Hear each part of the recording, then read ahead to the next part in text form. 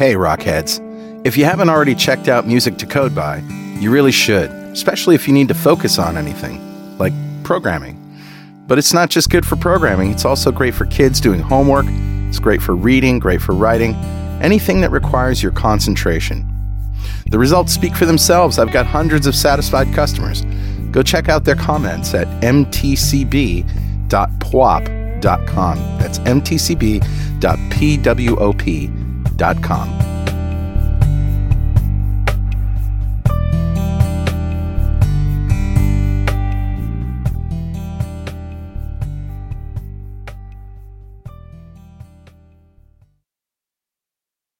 .NET Rocks, episode 1164, with guest Jon Tørresdal, recorded Thursday, June 18th, 2015.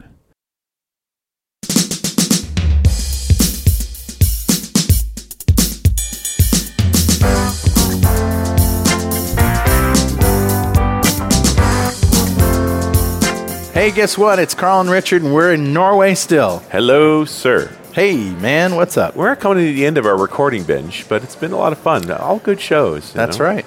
We got a panel discussion next, Right. which is sure to be a riot. And it'll be published a couple shows from now, but yeah, yes, it'll be the last one we record, and it'll also be probably the craziest thing of them all. Probably the craziest thing, because Yeah. there's some crazy people on the panel. Troy Hunt, Niall Aragon, and Barry Dorans on the same panel. What could Love happen? what we're thinking. So What could I'm happen? not worried. It'll be fine. All right, well, I'm continuing the C# Gotchas series here on Better Know Frameworks to run the music. Awesome. Yeah. All right, dude. What's the gotcha? Well, for those who haven't been listening, I've been following this thread on Stack Overflow, which somebody posited the question, give me your all-time favorite or least favorite, in this case, gotcha in C#, something that you didn't expect to work the way it does. And this one is enumerables can be evaluated more than once. Huh. This is weird. Why would this happen? It'll bite you when you have a lazily enumerated enumerable and you iterate over it twice and get different results. Oh, no. Or you get the same results, but it executes twice unnecessarily. For example, while writing a certain test, this guy needed a few temp files to test the logic. So said, var files equals enumerable.range, parentheses 0,5, dot select. And I promised I'd never read code on my show. Yeah, here you are. But here I am. But I think people can get it. Dot select, and then in paren, I, and then a lambda to path.getTemp file name. Right? And for each var file in files, you want a file.write all text to the file hello world. Okay, now many lines of code later, so you basically have created a bunch of get file names, temp file names, right? Mm-hmm. Right? And so then you iterate over them in a for each, and then many lines of code later, you iterate again over them to delete them. For each var file in files, file delete file. Imagine my surprise when file delete file throws file not found. So what's happening here is that the file's enumerable got iterated twice. The results from the first iteration are simply not remembered. And on each new iteration, you'd be recalling path.getTemp file name, so you get a different set of temp file names. Oh, no. The solution is, of course, to eager enumerate the value by using toArray or toList. Okay. Yeah. So instead of, select I with a lambda operator, path.getTemp file name, at the end of that, you copy that to an array by, toArray. Right. And so that's even scarier when you do multi-threaded stuff. But it's just one of those things that, I probably would have come to the same conclusion and torn my hair out. Yeah. The code seemed very reasonable. It does seem very reasonable. Yeah. Enumerables. It's a gotcha. It's a gotcha. All right. And I have not done this, so I'm just sort of reading it. And if anybody has more to add on this that isn't already in the Stack Overflow conversation, because it is closed after all, right, feel free to leave a comment on the website. For sure. Yep. So, who's talking to us, Richard? Grabbed a comment off of show 1077, the one we did with Ben Hall.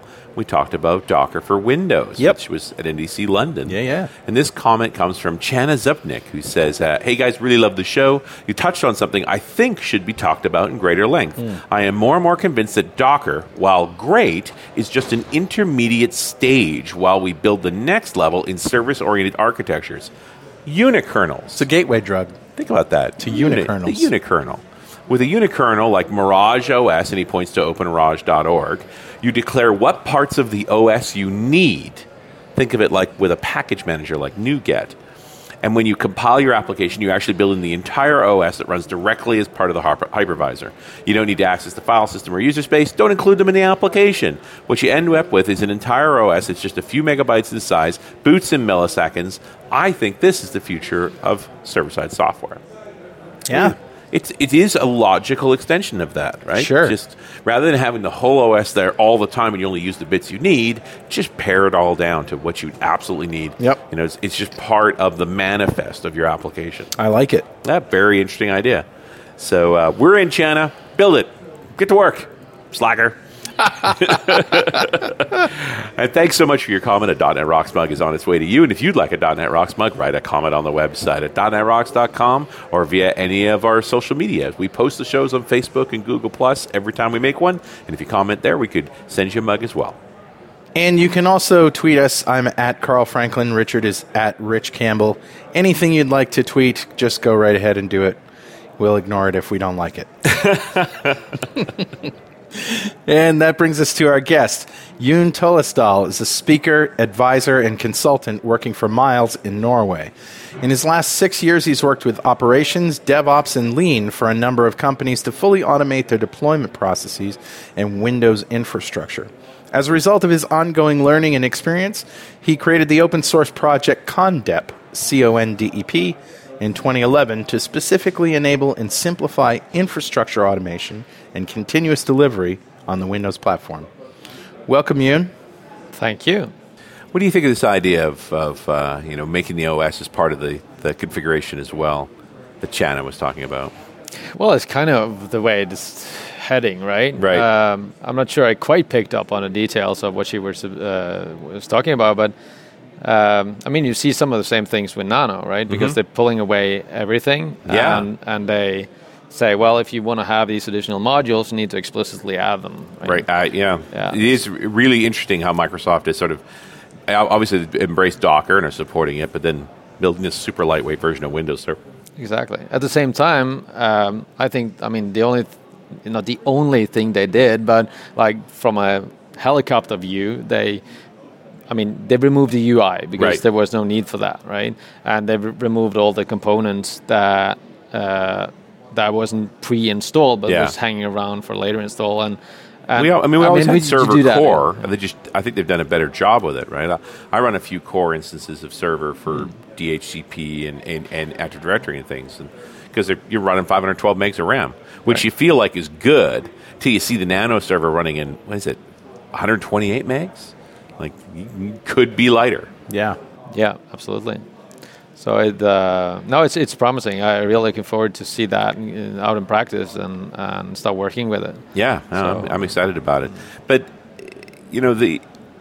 I'm collecting people's takes on DevOps just because it's kind of an overused word all of a sudden. And from your bio, I get, you come at it very much from a developer perspective, the sort of continuous deployment mindset.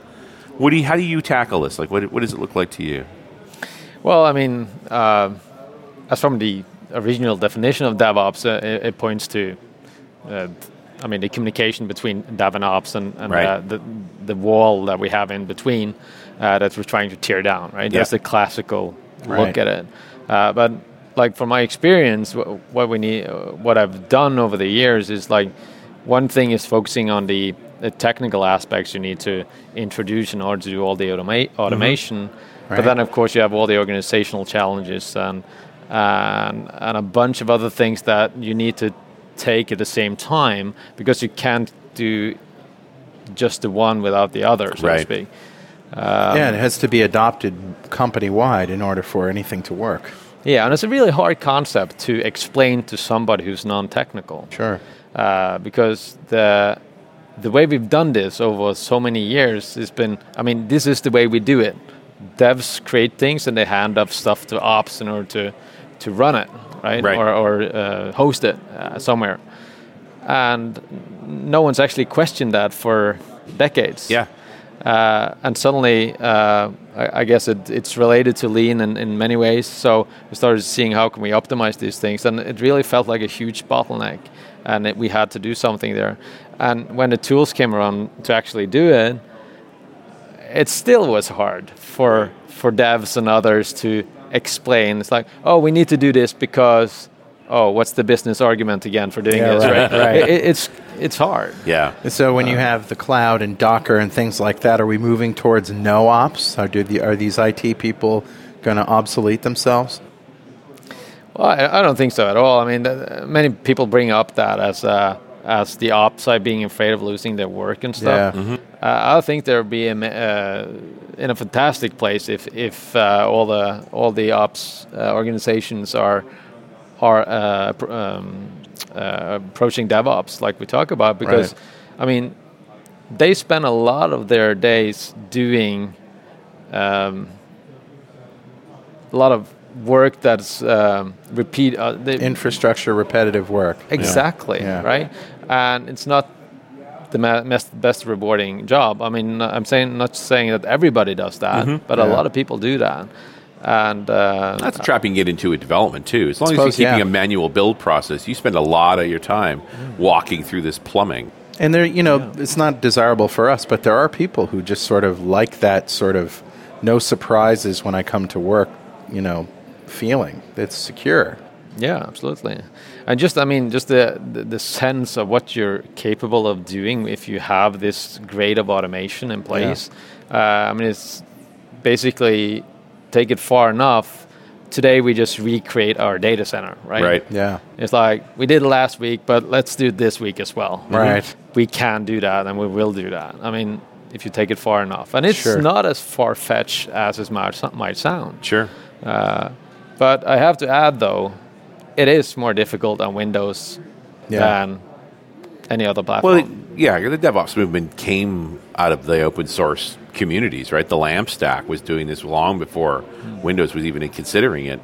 And I think there's a couple of pieces. There's not only just, in general, Microsoft scrambling to catch up, but that the culture of Microsoft developers is they tend to only want Microsoft products. They wouldn't build their own, or they wouldn't sort of round up parts the way that the open source community normally does. That you sort of pick and choose the pieces you want to use. No, maybe. Again, I think the open source movement within the Microsoft community, so to speak, has improved a lot, though. Starting to, yeah. Yeah. Starting at the all.NET movement and all that, it's come a long way. But seeing now, though, is that Windows people, to call it that, or we who work on a Windows platform, are looking out to the other world, so to speak, and seeing if we can use the same tools. Right. So a lot of people are adapting those tools today, like Chef and Puppet and things like that, right? And Docker, for that matter, all done some substantial work to be part of in the Windows ecosystem as well. Exactly. But the point is that they're not created for Windows. Right.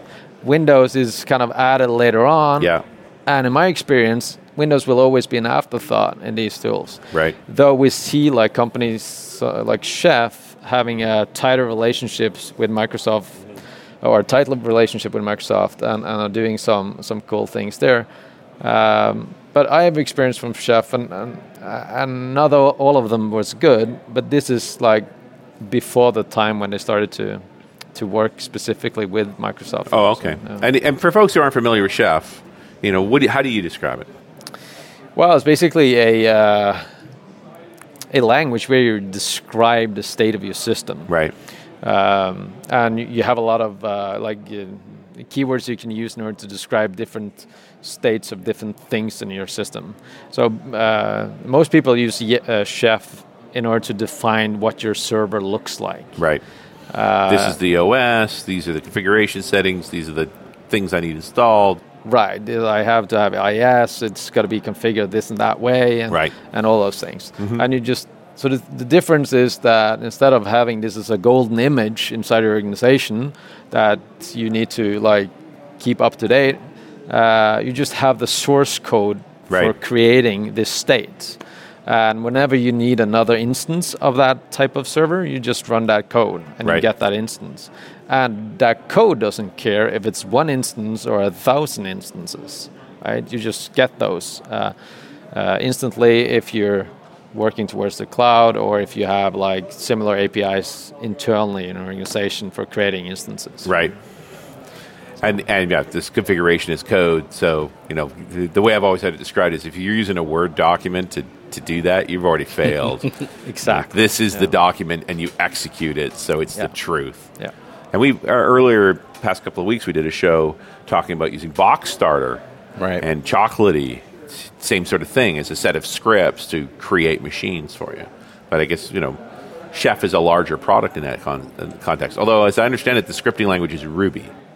The scripting language is Ruby, and so the natural comparison would be to compare Chef with Puppet. Right. I think that the obvious difference is that Puppet is a external DSL, so they have kind of defined their own language for how to describe the states, and Chef is an internal DSL inside of Ruby that gives you this added language you can use to describe it, but you can always fall back on Ruby if you want to. And as a developer, I think that's a good thing. Sure. But seeing from an ops perspective, that might not be a good thing. Right? I'm finding more ops people willing to look at programming languages because, PowerShell, there is more and more tools that have programmer-ish characteristics to it. They're being less worried about that. They're willing to learn it. Yeah, I agree with that. I know. To put it this way, I would hope that more ops people thought like you just said, right? Because, and I think that Microsoft has made it a little bit difficult for ops people to adopt PowerShell because they've had a lot of focus on the PowerShell as a language, Right. and not so much as it being a shell. Right. So in my talk today, I, for instance, used the example with the command chmod in the Linux Mac world to change the access rights of a file or a directory. Yes. And what do you do for doing that exact same behavior in PowerShell? Well, you have these two nice functions called getACL and setACL. Right. Except they don't do what you expect. GetACL gets you an ACL object, that's good, but setACL expects an object, right? Right. So you need to use getACL and pass it to setACL, and you can't create a file, define like the access rights, and then do getACL on it, and then pass it around to the other ones. Right. That's not the way you do stuff. So you actually need to fall back on .NET and create an instance of the ACL object that you're going to pass. And a core operation like this, I would have expected to be in the shell. Yeah, and which would be super simple to do, so that people would do it. Yeah. So the community, of course, have created this a long time ago. Right. But I would have expected this to be as part of the core thing. Right. Interesting. So I was struck by this idea of no ops, and particularly around the friction that may come, and you may have had this friction, you may have experienced it. If you go into a company, a lot of what you're trying to do is to give developers more of that sort of operations power, right? And do you find that operations people have a hard time letting go of some of those jobs that they did? Do they still have a role when the developer is spinning up machines in Docker and just, completely circumventing all of this stuff? Does the ops still have a role in that? Yeah, so I think we need to think about, because if we look at the Windows world, there's, when we talk about DevOps, we're talking about hosting server applications, right? Right. That's a typical arena where you use these things. And there's a lot of other ops stuff that needs to be maintained and worked on and created than exactly that part, right? So what I try to tend to focus on in my talks is that it's the application part that the developer created we're talking about here. We're not talking about networking. We're not talking about disk racks, right? We're not talking about all the other aspects of ops. So we are 100% dependent on all those things working, right? Yeah. So I don't think that. But have you had that kind of pushback? I mean, I'm thinking back to the whole ORM versus SQL thing, where Oronini versus Ted Neward, right? Yep. Where DBAs were going ballistic because all these developers wanted their ORMs to talk directly to tables, and they're like, whoa, we have layers for that, you know, and of course the ORMs won. Yeah. So DBAs are sort of just kind of, stuff that they had to do, they no longer could do. Yeah. They no longer could control. This portion of .NET Rocks is brought to you by the bug-crushing superpower that is Raygun. If you're wanting to detect and diagnose errors and crashes in your software, even find problems that you didn't know existed to improve your software, then Raygun may be perfect for you. Add a few lines of code to your application, and in minutes you'll get real-time error reports with all the information you need to fix bugs fast. You can even hook it up to your team chat, bug tracking, and development workflow tools. Raygun covers all major web and mobile programming languages and platforms, including .NET, the full Xamarin Stack, JavaScript, and many more. Go check out Raygun today at raygun.io and say hello for us. Well, I mean, the most resistance I've noticed, it's more around a classical DevOps issue where the ops people has given responsibility for keeping ops stable, and devs have given the responsibility to create applications, right? And you get this issue where blurry lines. And the ops people getting afraid of their stability and stuff. But again, communication and the same goes with your question is that our ops people. The no ops thing is that a real? Is it threatening them? Is it threatening them? And I don't think so, because in the organizations where this becomes a reality, I mean, they've done a lot of work to get to that point. Right. And I would think that they're pretty much aligned to the direction they're heading in, or else they wouldn't have been there in the first place. Sure. What about you, Richard? Do you find that ops people like to have, at least be able to look at dashboards and stuff and see what their developers are doing while they're doing it? And, even if they're not the ones that are creating the virtual machines and spinning things up, they still want to keep tabs on things to make sure they don't go past parameters. There's a bunch of elements to that. Like, I've worked with a bunch of folks that use System Center, and operations manager is pretty good at giving you the heartbeat of servers and where errors are occurring. Like, that's the one thing that comes out of OpsMan really clearly. Is if you're having ASP.NET errors in production, you can get those pretty easily. But the sort of real dashboard, in some ways, I use it as a gauge of how far down the path you are as a DevOps organization, or as an organization that's really embracing DevOps principles. Is to get there, what we'd have to have development people involved in a firefight. Like, it's Saturday, the site's down, right? Ops guys are working hard trying to keep system running well. They're rebooting servers and trying to figure out what's wrong. There happens to be a senior dev resource there. And they don't do any development because there's no code you can write in a time like that isn't going to make the situation worse. That's right. But they have insight into how the app works. Right. So you have more intelligent conversation what's going on. But the biggest thing that I found that comes out of that is this sudden realization that we don't know enough about what's going on in the app. Yeah. And it's very hard for us to say, like, is this feature working? Right. Like, I want to put an order in that isn't a real order, but it exercises the entire mechanism from the client to the database and back again in production. But if you've got good instrumentation... Well, that's the question is, so often operational instrumentation is external to the app, right? At best, it's stuff like preemptive analytics that's measuring maybe into the DLL, but most of the time it's requests per second and things out of Perfmon. Or Stackify. Yeah. Something you're fairly far out. When developers actually, you get in that situation, you're like, I wish I knew more about what's going on in the app, and you build a real dashboard, something that's integrated into the app, that sort of green lights, red lights, and knobs, like fire me a transaction. How long did it take to run? Like, did it work? Yeah. So that you can have confidence that it's actually doing what's supposed to be done. That, to me, is an organization that's getting along really well. Yeah. Like, much better than most of the companies I ever talked to. That they would actually get to a point where we've added a feature into an app specifically to make operations understand what's going on in the app in production better. So even if you're not using like Ray Gun or New Relic or Stackify or even Preemptive, there are things you can do in your code that we can monitor. Yeah, that build help us that. Monitor. Build it in. You give it this idea of a dashboard that I would actually write code so that operations would have a view of how the app is operating in production. Yeah, and we tried to do that.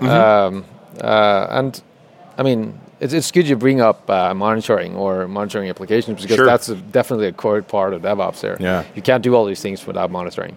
But as towards your question, it's I think the closer you get to the application, the more it should be the developer's responsibility. Right. So, and that's what we realized is that actually we took it the other way around. So in the insurance company I used to work for, they had an external hosting provider, and what they did was that they agreed on a certain set of SLAs, which made the developers responsible for all the applications. Wow. Including the host OS it was running on and monitoring that.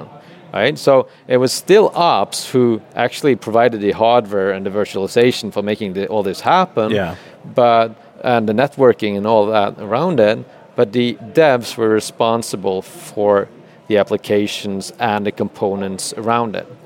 And that worked out really well, but it requires certain characteristics, ops characteristics from the developers. Right. So they need to have certain ops knowledge, not like deep networking knowledge, but so you need to know IAS really well and stuff. Sorry? Yeah. Like, you can talk about SLAs all you want. How do you prove that you're getting there, right? Like, what's the measurements we're taking to show, we're going to have this speed of page response? Like, somebody's got to measure that. It seems to me, after talking to Brian Hunter, that you want to have those, what did he call them? Pakamox? I can't remember what the name is for this Japanese term. But they're basically things that prevent you from getting into a problem in the first place. So if you put an onus on a developer, hey, every method has to be decorated with an attribute or something like that so that we can have a dashboard, I think that in itself is asking for trouble. Whereas if you have something that sort of plugs in on the outside and seamlessly instruments your app, it's probably a safer bet. Mm-hmm. May not be as performant as you want, or maybe it is as performant. I don't know what the difference is. It seems like a safer bet. It's just a question. That scenario you're painting, effectively the service provider is the ops people. Yes. There were no ops people per se for the organization. Yeah. And there's always a responsibility in the organization to certain ops elements, even if it's just monitoring the provider. Yes. So it sounds like in that case, the monitoring responsibility fell to the developers.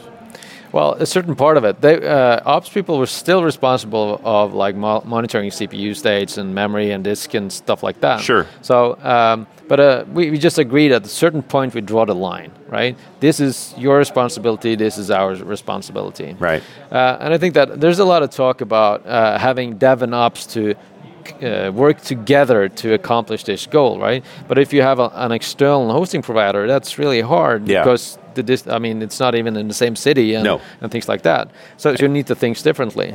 I'm not saying this is the solution. I'm saying that's a solution that works for us. Yeah. Well, and I think there's so many different ways to roll this particular problem, right? As to what you're going to own, who's going to work on what, and what that actually looks like. But the challenge is providing insight of, is it the ISP or is it the app, right? Right. The site's down. Why?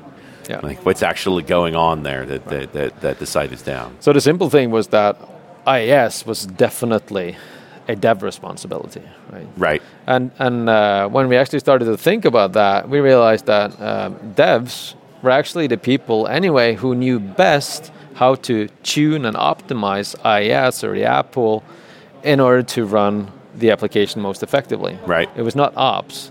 They had to know a lot about the application in order to tune it. Sure. And that was dev knowledge. So we're in ASP.NET and IIS. That intersection point for me is the web config file. If an operations guy owns the IIS instance and is sort of taking care of the app, in the end, the web config file is sort of telling how it's going to be used. But it's a developer that designed an application around a particular web config. So, who really understands that? Who really owns it? It's right. And often when I have folks that are relatively inexperienced with ASP.NET, just putting both the dev and the ops guy in the same room, opening the web config file on a screen, let's go line by line and talk about what this means. Yeah. And I got to be honest. I mean, most of the ops people I've worked with had, no interest or knowledge about a web config file. Yeah. That's an XML file, looks shockingly like code. Yeah. No, thank you. Yeah. Then maybe there was a parameter there which he knew he had to replace with a production value or something like that. Exactly. But, some app setting. And it was documented in a Word document, by the way. So that's not a way to go either, right? I love it. But the one most of the time, the ops guys weren't interested in looking at the web config file until we got to forms-based authentication. Yeah. And then it's all about the ops, isn't it? Right, because now it's stepped on their security documentation. Or even Windows authentication. Yeah. When you have a list of authenticated users in there, oh boy, watch out. Yeah. Well, Richard. Yeah, buddy. Guess what time it is? It must be that happy time again. Yeah, it's time to announce my new DevOps product that combines features of both Chef and Puppet. Oh. It's called Bort. Oh, no. Dude, we're in Norway. Bort. It's Swedish. The Swedish chef. Okay. Come on now. He's a chef. He's a puppet. Yeah. He's the Swedish chef. Actually, it's time to give away a Music to Code by Music and Video collection to one lucky member of the .NET Rocks fan club. But let me tell you about Music to Code by if you don't already know. And of course you do, because you listen to this show. It's a set of 25-minute, Pomodoro-sized, quiet and groovy instrumental music tracks specifically designed to promote focus. It'll get you into a state of flow and keep you there. Just check out the tweets, check out the comments at mtcb.pwop.com. That's mtcb.pwop.com and see what all the fuss is about. Awesome, dude. Who's our winner? Today's winner is Graham Goodson. Congratulations, Graham. Golf clap for you. Clap for you, sir.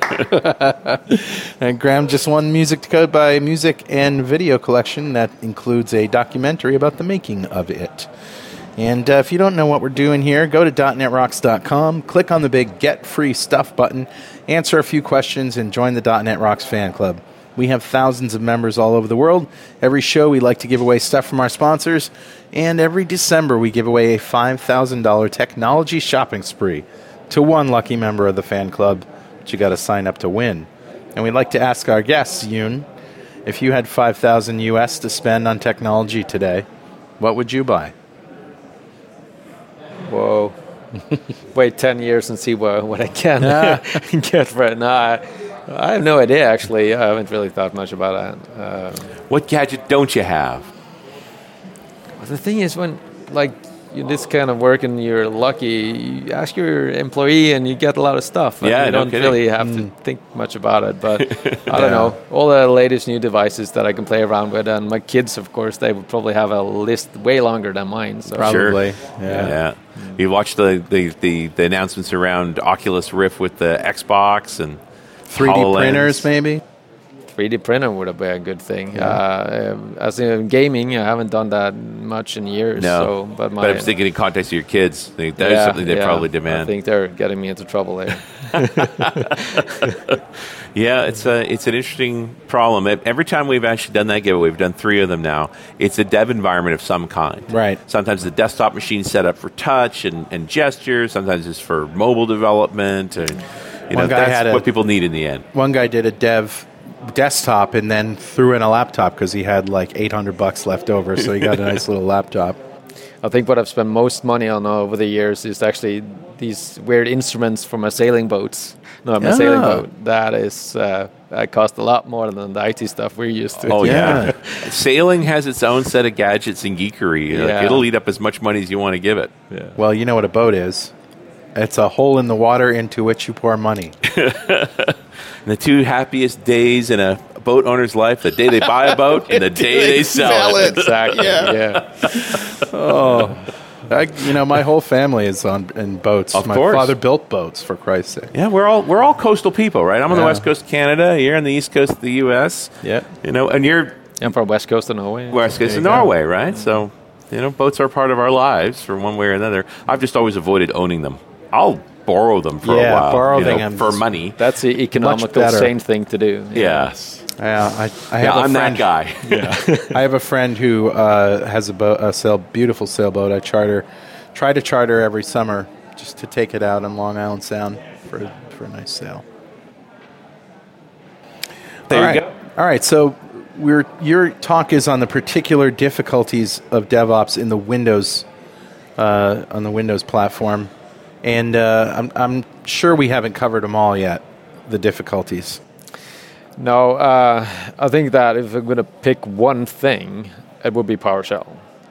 Because, Microsoft is now putting everything in place in order to having everything automated, right? Right. Except that we're missing this key tool to automate it. And most people are looking to PowerShell for doing that. Yep. And as I mentioned briefly earlier, I think there's quite a few things missing from the shell. They focused a lot on it being a programming language. I think they have a long way to go in order to make it a proper shell. Yep. At the same time, I also think that there's an easy way out of this, and I think that is exactly what's going to happen. I think Microsoft should open source all the PowerShell modules and all the desired state configuration modules to the community, or of course they have a role in it themselves as well, and that problem will be solved. I'm big fan But of the problem that. is to open source that. So is to tied pretty to much open Windows. source the product. Well, I'm not. You think about PowerShell as a language? Yeah. Well, No, I'm thinking. Aren't you talking about open sourcing like all of the modules to be able to command IIS into a particular configuration? You want that to be open source? yeah. 'Cause isn't that really IIS in the end? Yeah, maybe, but I would like to see those open source as well, but Sure. more the one that's core to the operating system, because I think that we as users and practitioners in PowerShell Right. really knows what we need from core PowerShell. Are we and would like to contribute that back into the system. Are we walking towards open sourcing Windows? I mean, why not? Open sourcing everything else, but from my perspective, I wouldn't have much to contribute with there. But I'm sure there's a lot PowerShell of is so people- tied to Windows, it may be hard to run one without the other. I mean, if it depends on how separate they are. Yeah, I agree. Though Windows is providing a set of characteristics which is pretty stable over time. Yeah. You're going to run your stuff on it. That's Sure. basically what it's supposed to give you. Yeah. So I think that the amount of change you see in PowerShell would be a lot more than what you see in the core operating system. Yeah, Sure. Though agreed. I'm sure you will see examples of where you do want to do something in PowerShell and you can't actually find what you need from the APIs in Windows. Right. And it would be great to have it open source and actually tweak the API to do exactly that. Yeah, I think it's clearly the dev side of Microsoft has embraced, at least in the .NET space, open source, but it doesn't mean the whole organization has. No, absolutely. I think it's that you're making a big wish. Yeah. Well, the rumor in the PowerShell community is supposed to be that it's heading in that direction. Yeah. But I mean, it's hard to tell. Yeah, So, and then it's what bits of PowerShell, right? Exactly. I mean, PowerShell, the language, is one thing. I just don't know. That's probably open source. Well, it's relatively recent. But would that be valuable to us in the end? It wouldn't I hurt. think that the modules would be the modules are the thing, and I think that's good. That means each team. I think Jeffrey Snover and co. have done a good job of evangelizing PowerShell internal to the company to get products rebuilds. They basically rewrote IIS to make it PowerShell-centric, and the new GUI on top, the IIS manager, is just making PowerShell commands under the hood. That, to me, is the most extreme implementation, as opposed to what the SQL team did, which is, hey, we have our own data manipulation and configuration language already. Here's a PowerShell applet that allow you to call to us. Yeah. Well, again, it's one thing is to actually set up and configure SQL Server versus actually maintaining it over time. Yes. So But I think that from my point of view, I would be interested in the PowerShell command list to actually configure SQL Server as a server, so to speak. So, yeah. I did a show over on Run As Radio about desired state configuration with SQL Server. It's actually around SharePoint. And, to actually write a script to completely deploy SharePoint is to deploy a bunch of different servers, including SQL Server. Mm-hmm. And one of the issues that ran into was that just getting SQL Server installed, getting the PowerShell modules running on SQL Server is unreliable and inconsistent. Right. It worked sometimes, wouldn't work other times. There was no real pattern to it. And in the end, to make a reliable installer was to not bother with PowerShell on SQL Server, but to use a direct scripting language to control it. Interesting. Which, there was a solution, but the only reason I bring this up is to recognize, Microsoft is not one big thing. Each of these teams do things their own way, and the SQL team has approached this problem in a particular way, and it's not necessarily in parallel with how a lot of other teams have done stuff. Yeah. But a big new message now is that we're removing the UI, right? Yeah.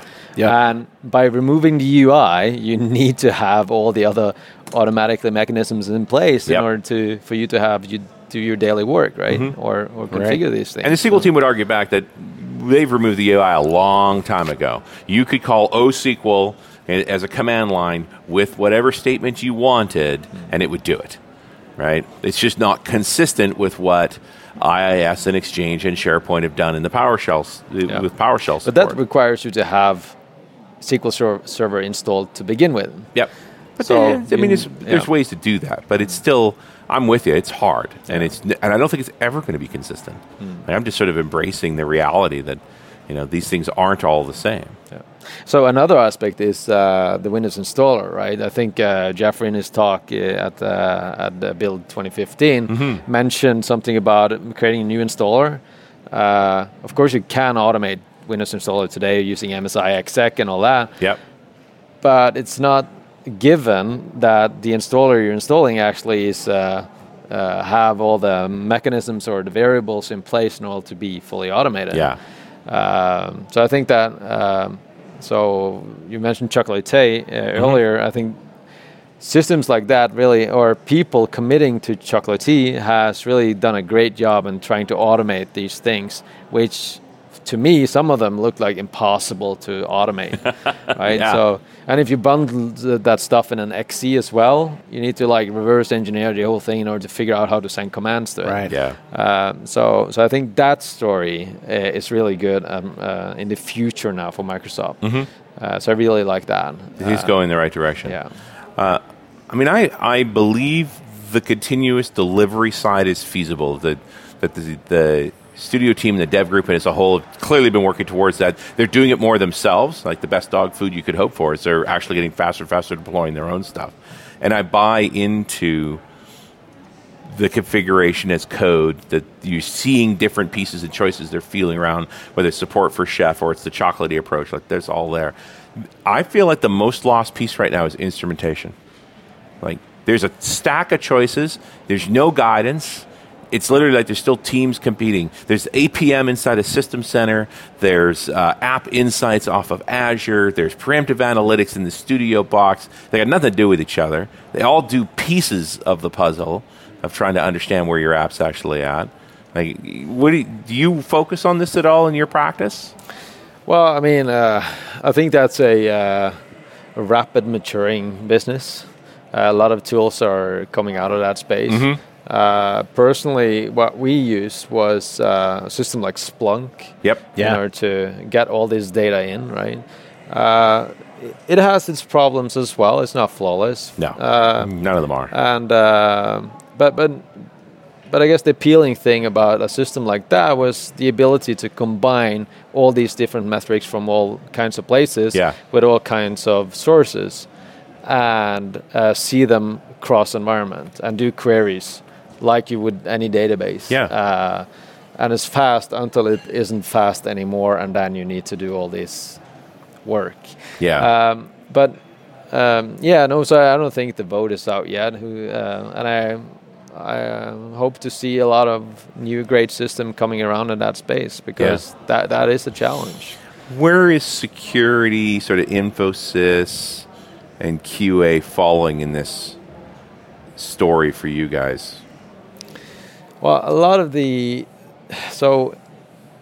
the work that I've done, a lot of security work has been done by devs. Meaning devs being security experts. Taking on that effort. Right. So that makes it easier. But I think that some of the efforts that are happening now, where it's so easy to create a new container and do this stuff, security is on a sideline in many of those initiatives, right? Yeah, for devs especially. Is it safe to say that ops is the one that nails everything down and the devs are the ones that pull up the nails? Yeah, well, at least it used to be like that. I would say you're right in that. But I guess that's one of the exact things we're trying to do something about, right? So at least if we hit the nail down, it's a dev and ops person doing it together, right? Without hitting their fingers or something. Yeah. I'm not sure how far we're going to bring that analogy, but anyway, either way, it hurts. Yeah. Well, what about the testing side of this equation? Like, what do you when you're getting towards a sort of continuous deployment model? Do you use a lot of automated testing, and how do you fit that in? How good is it? We do, though. I want to just before going into that, just make a quick separation between continuous deployment and continuous delivery. Yes, because continuous deployment to me is every check-in you do end up in production, right? If it runs through your automatic pipeline, right? Runs the gauntlet successfully. Yeah. While continuous delivery basically goes through the same pipelines, but stops just before production, and somebody actually have to click a button in order to push it the last mile. And it seems to me like the more intelligent solution. Like there is a man in the process going, okay, passes my sanity check, go. Well, I think it really depends. Yeah. I've just been a consultant for 6 months. I've started learning to use that word, but it's you did very well, actually. Just let it just rolled off the tongue. Right. No, but it depends on your system, right? Mm-hmm. Because I worked with stuff where you just can't test it enough. Right. No matter how much testing you throw at it, you won't guarantee non-failure, right? No. So you need to put it out there in the environment and actually to get feedback and see if something breaks. And so by having a really rapid delivery model, at least when something goes wrong, you can fix it immediately and roll it out, right? Yeah. And if you have these very small batches going out, so I've seen at the insurance company I used to work, there's like 2-3 lines of codes going out for each deployment. And it's like 3 lines of codes, and it broke. Well, it's got to be one of those 3 lines, right? I got a pretty good idea where to look. Exactly. So it kind of narrows it down.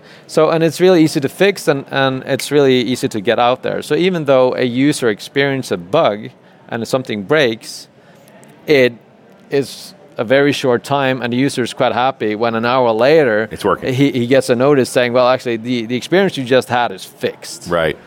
Now, do you... When you have an error like that, the 3-line error, do you roll back so they're operational, then fix it, roll forward again? Or do you just try and fix it and roll forward? So again, it depends on the system, but so certain legacy systems, you can't have this, you don't have the same rapid deployment experience.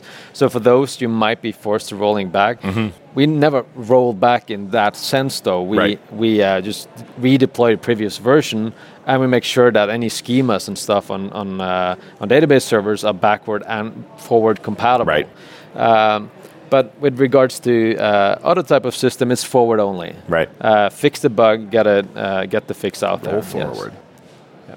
So, but with regards to testing, I think that yes, it is a lot of automated testing, but not as much as we used to. Funny enough. Because so over time we discovered that the cost of actually automating the test regime around not just the unit testing stuff, but the automated acceptance testing and all these aspects, it has a high cost to it. Sure. Not just doing the job, but actually maintaining it over time. It is the maintenance. It's so we actually went pretty far out on the automating stack, and then pulled back a bit and was more conscious about which part of the systems we want to automate and which is the core critical parts. And actually started to relying more on the rapid feedback we got from the deployment process, right? So, but you gotta like weight this, right? You can't just do one or the other. No. But I really like the idea that with a rapid deployment process like that, and with good instrumentation, you can measure production and find those problems faster than you ever could writing tests till you're blue in the face. Absolutely. The problem is that if you don't spin that carefully, what you now say to operations is, hey, we're going to start testing software in production. And that scares them, you know. Yeah. Not only that, but just saying that, we used to do like deployments once a month. Yeah. Now we're going to do it like 4 Every times day. a day. Yeah. Right? It's like, whoa. You're going to do what? what? What are you saying, right? Well, because there was so much drama once a month, they presume all that drama is going to happen every day now. Exactly. Right. And it's kind of the opposite, right? Yeah. The more often you deploy, the less dramatic it becomes. Yeah, it is, and you got to just do that step by step and earn that trust, Right. Because there's no doubt about it. As long as you have some automated testing and you safe about your quality, you're gonna raise that quality even higher if you automate this. Catch the dumb, Right. but you can't catch everything. Right. But being able to roll back, making the deployment process so painless that you could roll back, which is just more like a confidence thing for the ops guys. You can get back, don't worry. Yeah. But by the time you're going to do that back, we could probably fix this and roll forward. Exactly. Because we're taking such small bites now. Yeah.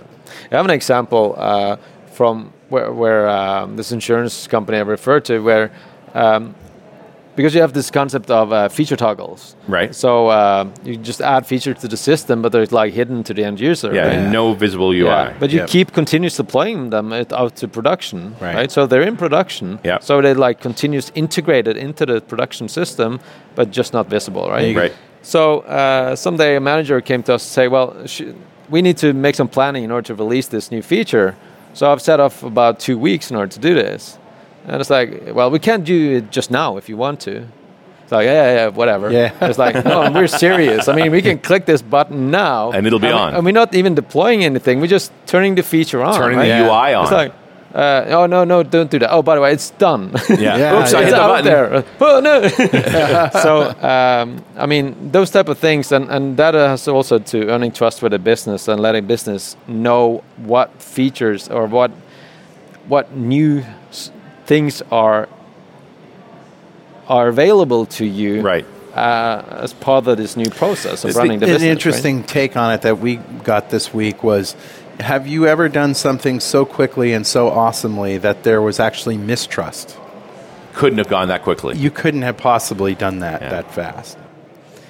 Well, actually, no, not in the sense you're mentioning, but I remember one thing when you said that, and it isn't related to anything that I've done, but a bank in Norway created a login process that always was the banks. so fast that the user didn't rely on the login. Didn't believe login. So they have to have a thread sleep in there in order to make it more trustworthy. So you feel right? better because we waited for a while. Exactly. It should take some I'm time sorry. to log in. You're much too awesome. Please be stupid. I'm going to turn the awesome knob down here with a thread weight. Wow. But the rest thing is when you're complaining that it takes too long, I can budget a couple of weeks of performance tuning and I'll deliver on time. Yeah. I just got to press this button. We worked on a project, it was an e-commerce related project, where we were trying to do a recommendation engine. And it was hugely computationally expensive. So we were computing the recommendations in the background, never showing the user while we're making sure, A, the data was valid and we knew how much the overhead was. But back to that whole dashboard thing, it put enough stress on the system that when the site got really busy, ops wanted to be able to shut it off. It's like, hey, for these 3 peak hours, let's just turn it off until we can provision more hardware and stuff. But the big thing for us that we learned from that is that when we actually rolled the feature out, it didn't crash the site.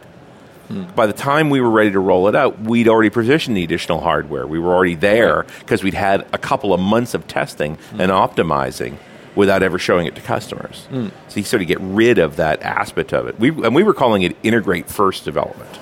That long before the feature was in use or even fully tested or anything, it was already integrated.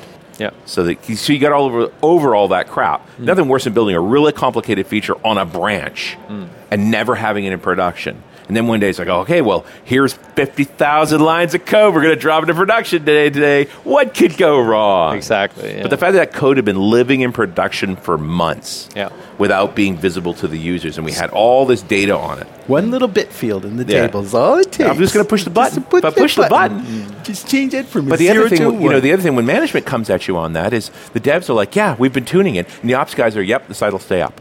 Like, when dev and ops agrees on something Right. towards management, Good scares the snot out of them. That's not normal. They're supposed to disagree. Yeah.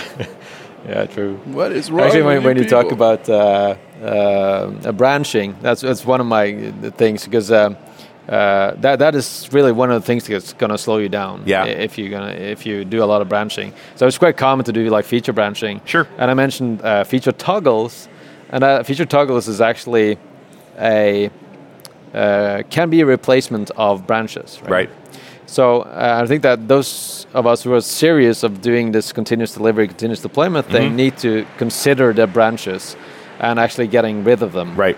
So and when I say branches, Staying on the trunk all the time. yeah, when I say branches, I'm talking about long-lived branches. Yeah. I mean, you can branch as much as you want on your client, but don't just push them, right? Yeah. And doing that adds a lot of value, but it takes some getting used to. Sure. Doing this feature toggle thing instead of branches is sometimes hard. It means talking to ops, right? I'm adding this code into production, but make sure you leave it off. Well, not necessarily, because it can be code, right? Yeah. So that's what I said. It's like when you do when you're doing feature toggles, you can do crazy stuff in that code in order to have the code bounce from here to there, because whatever it touches now is part of the new feature. Sure. But you need to tag that code somewhere so we can go back and remove it when you turn that toggle on, right? Right. Because never leave your feature toggles hanging around in the system after they're actually released. Yeah. Once the customers are expecting them. Right. I like that. That's really cool. Yep. Very good. So what's next for you, man? What's in your inbox? Well, after this conference, I'm actually going on a longer vacation. Nice. What a great idea. Yeah, we have the Volvo Ocean Race in our backyard here now, going down to Sweden. So I'm going down there and look at those boats coming in. Yeah.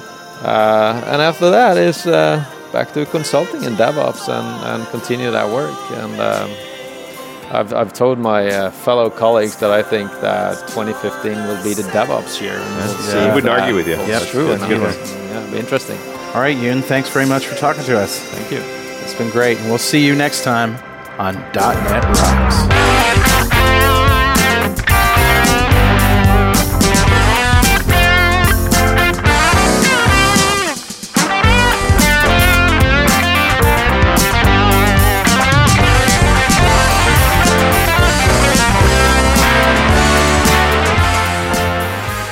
.NET Rocks is brought to you by Franklin's Net and produced by Pwop Studios, a full-service audio, video, and post-production facility located physically in New London, Connecticut, and of course in the cloud. Online at pwop.com. Visit our website at dotnetrocks.com for RSS feeds, downloads, mobile apps, comments, and access to the full archives going back to show number 1, recorded in September 2002. And make sure you check out our sponsors. They keep us in business. Now go write some code. See you next time. Got a transmitter banned by the FCC. Yes, I'm a